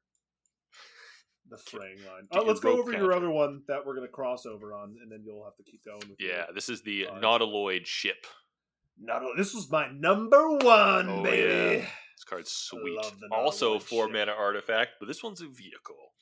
It's a 5/5 flying vehicle with crew 3. Crew 3 is pretty big. Pretty big. When Nautiloid 5/5 flying is pretty good. It's pretty good, yeah. When Nautiloid Ship enters the battlefield, exile target player's graveyard. Yeah. Then when Nautiloid Ship deals combat damage to a player, you may put a creature card exiled with Nautiloid Ship onto the battlefield under your control. You just cheat it right into fucking play. You just eat something. Yeah, this is my number 1 card, Eric. I just built Greasefang, and this is completely busted. This is so perfect for that. This is the Greasefang card. This card is absolutely absurd. I was looking for something because, like, I'm always tired of, we always talk about, so Greasefang is also very much like Parhelion centric deck, right? It's just Parhelion 2 as a commander deck, yeah. This is infinitely more fun. This is literal infinitely more fun.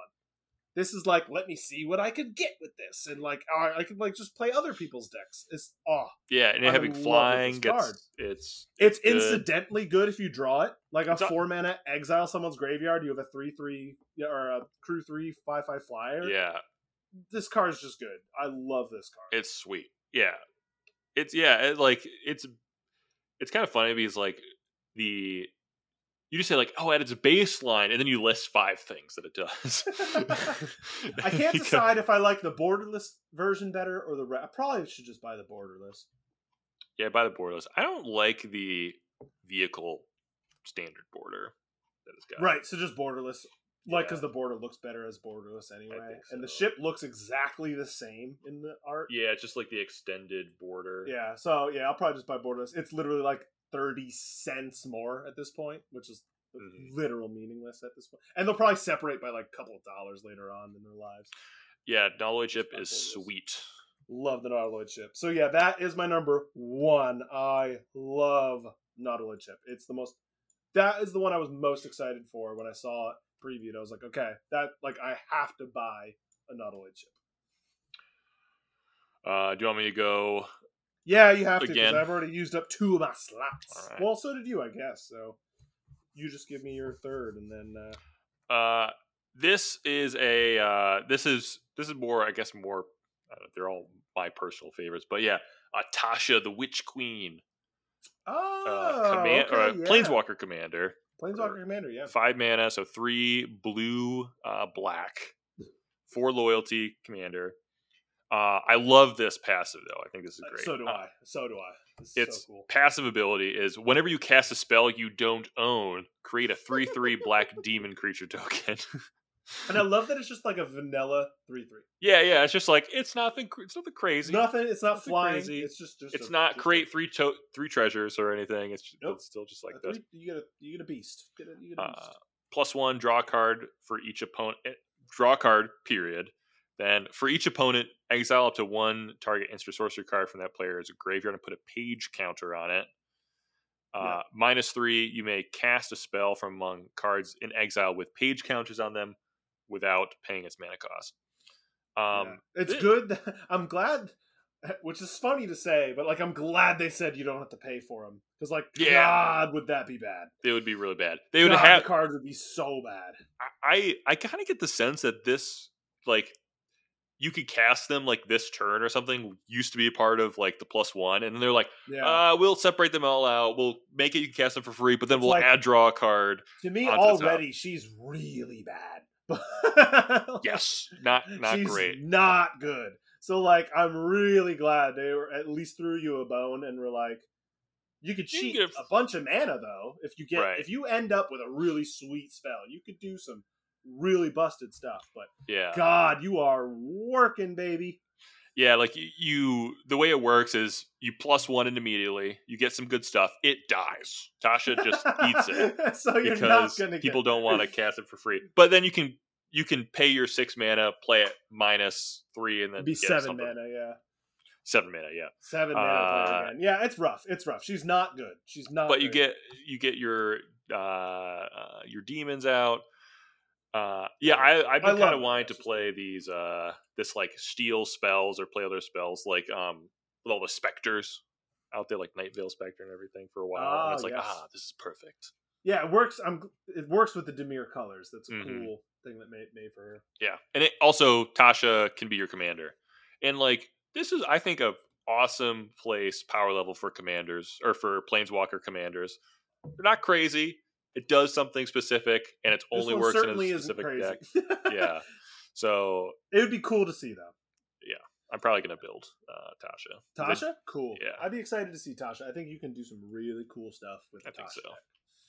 All right, my number 5. We'll go all the way back to my number 5. And this card, I don't know how good it is. Maybe it's an underrated card. Who knows? I think this card's super cool. It might be busted. I don't know. This is the Rug of Smothering. Nice. This is a 3 mana, 1/3 flying artifact creature construct. With whenever a player casts a spell, they lose 1 life for each spell they've cast this turn. I mean, that thing could literally deal 10 damage to someone, like out of fucking nowhere. I like it. I feel like this is definitely like a Playgroup hoser. Yeah, like someone's I look at this card and I'm like, I honestly think this thing could be busted. I don't know. I want to play it. I just think this card's cool. Think about like Cascade and stuff like that. If someone plays Cascade decks, they're just like, oh, I'm just going to go down the chain. They're taking 1, then they're taking 2, then 3. Then 4. Oh yeah, if they play multiple Cascade deck, if they're just like everything Cascades, it's like, dude, okay, all right. Well, yeah, like Yidris, it's like the whole point is just like go off with these nonsense combos. You're just like, you can't do that. You have to kill this. I think this card's really cool. I think it's sweet. Yeah. So I really want to play some Rug of Smothering. That's not to mention the mono black deck that I have is construct themed. Ooh. Yeah, because I literally have cards in there that say like tutor up a construct. Oh yeah, there have been a couple of those cards. Yeah, literally. So it cares. The deck cares about constructs, and this is a construct. Yeah, not to mention this was like flying's kind of a big game. That deck puts a lot of 1/1 counters on certain things. Oh, it does have flying. Yeah. Yeah, and if you put a bunch of 1/1 counters on a flying creature, this thing could be big. Yeah, and I think too, like what we were talking about, the shuffling. Incidentally, I think people will just be like, "Well, I have an extra 5 mana. I'm just going to cast this tutor or cast this ramp spell, play my Soul Ring that I drew when I drew 7 cards for a thing." That's at least 3 damage already. We're talking like 2 spells is 3 damage. Yeah, and then you're like, "Oh crap! I really wanted to play this, but now I'm taking 4 damage, and then I have to do this." Yeah, not to mention this is a card that just like ends freaking Commander games, right? Eventually, yeah. Because everyone's just losing life. You're just losing life left and right with this card out. Just your life is you're bleeding. Everyone's bleeding life. So I love Rug of Smothering. I definitely want to play it. I could have definitely seen this in the underrated category for Spellslinger against Spellslinger decks. We're just like, oh, I cast cards busted. Yeah, 5 spells a turn, or like how I combo off as I cast this one spell over and over and over again. Right. Yeah, just the Displacer Kitten. It hoses Displacer Kitten. Okay, hate this card now. This card sucks. Okay, so my next favorite one, Aboleth Spawn. It's a 3 mana 2/3 for 2 and a blue. Oh, Fish this Horror. is not in the main set as well. Fuck. Also in the Commander decks. I don't know where Great I card, got though. all my stuff. Great card. Well, I'll go to is Windshaper Planetar in this. That one's in. There's like a Mind Flayers horror themed Commander deck. Okay, I'll just stay away from all Dimir cards. Stay away from all good cards. All good cards. Got it. Comments. Don't worry. Only bad cards from here on out. There you go. Basic Plains. Favorite card from the set? Basic Plains. Okay, how about Windshaper Planetar? This is my favorite card. Windshaper. It's so for 4 and a white, so 5 mana, 4/4 Flash Flying Angel. When Windshaper Planetar enters the battlefield, during the declare attacker step, for each attacking creature, you may reselect which player planeswalker that creature is attacking. Oh, that's dope. Just be like, all right, I'm going to attack you with your Alpha Strike. And you go, nope, you're attacking him. That is dope. Love it. I love this thing. Yeah, that just card is pretty dope. Gotcha. Yeah, because there's one similar, right? There's Portal Mage. But yeah, Portal it's something Mage like that. Never lived up to the hype. Like I had a Portal Mage, and I think I even took it. I think that one you forced the person to reselect, so they get to choose, right? It's like blue or something. Yeah, it's Flash 2/2 2 in the blue. When it enters the battlefield during the declare attacker step, you reselect which player or planeswalker target attacking creature is attacking. So this is way better. Yes, because it's each attacking creature. Yeah. Portal Mage only does a single creature. And it's not good because it's not good. It literally doesn't just work. I attack you with 51 ones. Yeah, that's the whole point of why I said the fog ramp is good. Right? It just never ends up that one thing's attacking you. Yes, sometimes that's a thing. But and then Portal Mage is good. But I've played Portal Mage before, and it's freaking terrible because it's never that. It's never that. See, but yeah, Windshaper Planetar, I think, would be good. Right. Everything attacking you. And if everything is spread out, I'll attack you with 2 things, I'll attack Pat with 2 things. Now it's no, Pat's being attacked with 4 things. With 4 things, yeah. And you thought you were going to win the game now by playing Craterhoof and killing all of us. It's well, now I'm the only one left. Yep.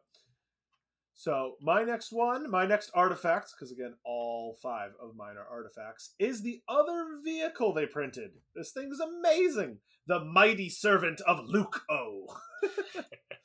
3 mana, 6/6 Trampler, crew 4. Luckily, this all still works within Greasefang. It has Ward, discard a card. Cool.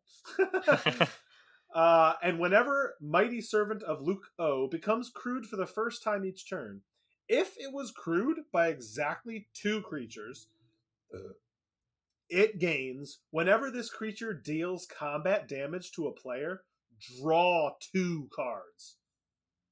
6/6 trample, it's gonna get there. And it's got trample. It's got trample and Ward discard a card, so no one's gonna target it. So you're probably gonna draw 2 cards off of this thing attacking. Yeah. So all it requires in Greasefang is any creature. 0 power creatures fine enough. Yeah, and you can crew over too. So Yep. I can crew with Greasefang's 4 and any other creature. So it's just an awesome card. It's such a cool card. I love this vehicle. Yeah, that's pretty sweet. It's cool flavor wise too, because you see the picture and it's got the 2 seats. Yeah, it's the 2 seats. You need to have 2 pilots if you want to use this thing. You gotta do it. Drawing 2 cards is a big game too. It's pretty good. Yeah, drawing 2 cards. And with crew 4, I feel you're probably gonna get there because I don't know, pilots. Crew 4, right, is almost you need 2 creatures anyway, right? You're expecting there to be 2. So it's not that big of a. I mean, the crew 4 is unfortunate because if you just can't crew it, you can't crew it. But if you do have 2 creatures, power 4, you're probably that's a vehicle weakness. Yeah. But this card in general, I think, is a good vehicle. Yeah. So they printed 2 very good vehicles. Of course, this is a rare and a mythic, but 2 very good vehicles. Hey, rather do that than just be another generic. Here's a 4 mana 6 8. Yeah, that's what's No great tax. about this thing, right? It's really unique. Like it like actively is like do it cool with vehicles. 2 creatures. Yeah, make it this. Yeah, they're all so unique. They're really cool. Mm-hmm. That was my number 3. Was the Mighty Servant of Luku. I guess I don't know. I'll just pick a random card. I'll. Oh yeah, I got one more. You got one more? All right, we'll just do your one more. All right, my one more is the last artifact on my list, the Vexing Puzzle Box, baby. So vexing. The Vexing Puzzle Box is a 3-mana rock, but I think it's worth playing in almost every deck, especially the ones I play. Vexing Puzzle Box, whenever you roll 1 or more dice, put a number of charge counters on Vexing Puzzle Box equal to the result. You also get tap, add 1 mana of any color, roll a d20. Put charge counters, so it gives you the rolling ability, thank gosh, because like I don't know how many roll abilities I'm going to play in my decks. So at least this eventually gives it to you. It probably takes you like 10 turns if it's it's the going to only take you like rolling the turns. dice. Yeah. So why do we care about the charge counters? Well, tap, remove 100 charge counters from Vexing Puzzle Box. Search your library for an artifact card and put it right onto the battlefield. Pretty freaking cool. That's cool. I feel like you definitely need more roll 20s. Stuff. You'd want more in your deck for Vexing Puzzle Box to be good. But again, this is one of those cards. It's fine.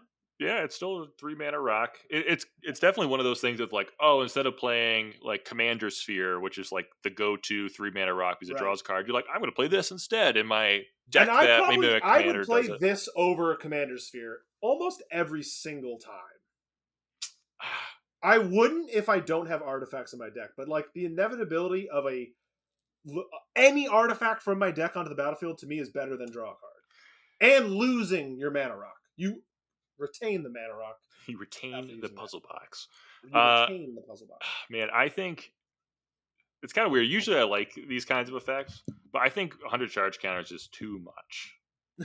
Because like it's a lot. It's a lot. Like you're averaging 10 times you tap it for mana. If you can untap it and tap it again, I think that kind of changes the game a little bit. Go faster. But like, man, you just roll a 2 in your first time and you're just like, ugh, basically still 10 turns. I'm never getting there. Yeah. But maybe like you just barely get there and then you just get tutor for an artifact. That's pretty good. I mean, but again, it is a lot better with cards that roll d20s. If you're playing any cards that roll d20s in this deck, this is definitely something you got to take a look at. Yeah, for sure. Yeah, I got to look at the roll d20 cards because they printed a lot in this deck, and some of them are pretty freaking good. Mm-hmm. Yeah, there's some really good ones in here, and then there's a lot of really bad ones. A lot of mostly bad ones, but. Is there any roll d20s in the initiative that I haven't checked out? There should be. I feel like there is at least one level. Nope. There's no rolling of d20s within the initiative, so that doesn't get you there playing initiative. Interesting. Yeah, so that's kind of. I feel like that's a flavor fail. There's also cards that roll d4s and d6s, but d20s are going to be the ones that make the difference. Because you just roll again like an 18, you're just like, oh, if I get lucky like one more time, this is pretty achievable. But hey, all the dragons are playable, man. So right, that's true. you just play a dragon using the puzzle box. You can play the dragon. Yeah, you can tap for a mana of any color to play any of your colored dragons. Do it, I dare you. All right, let's get on to our extra categories that we have.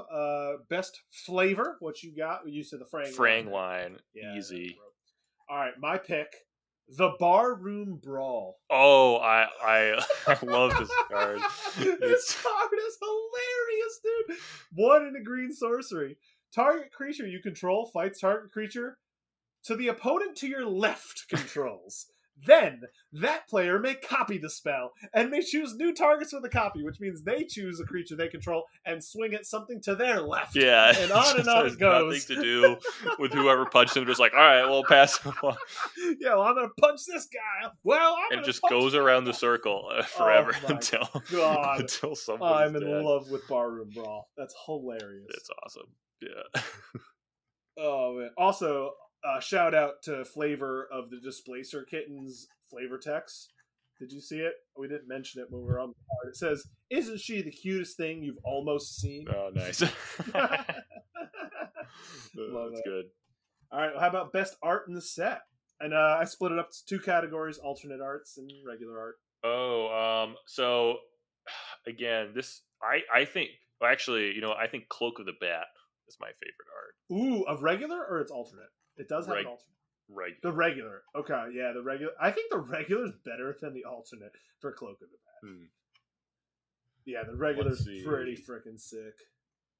It's kind of funny. I didn't like the sketch art last time this came around, but I'm actually kind of digging it a little more now. So I will say this: a general overall shout out to specific for this alt art.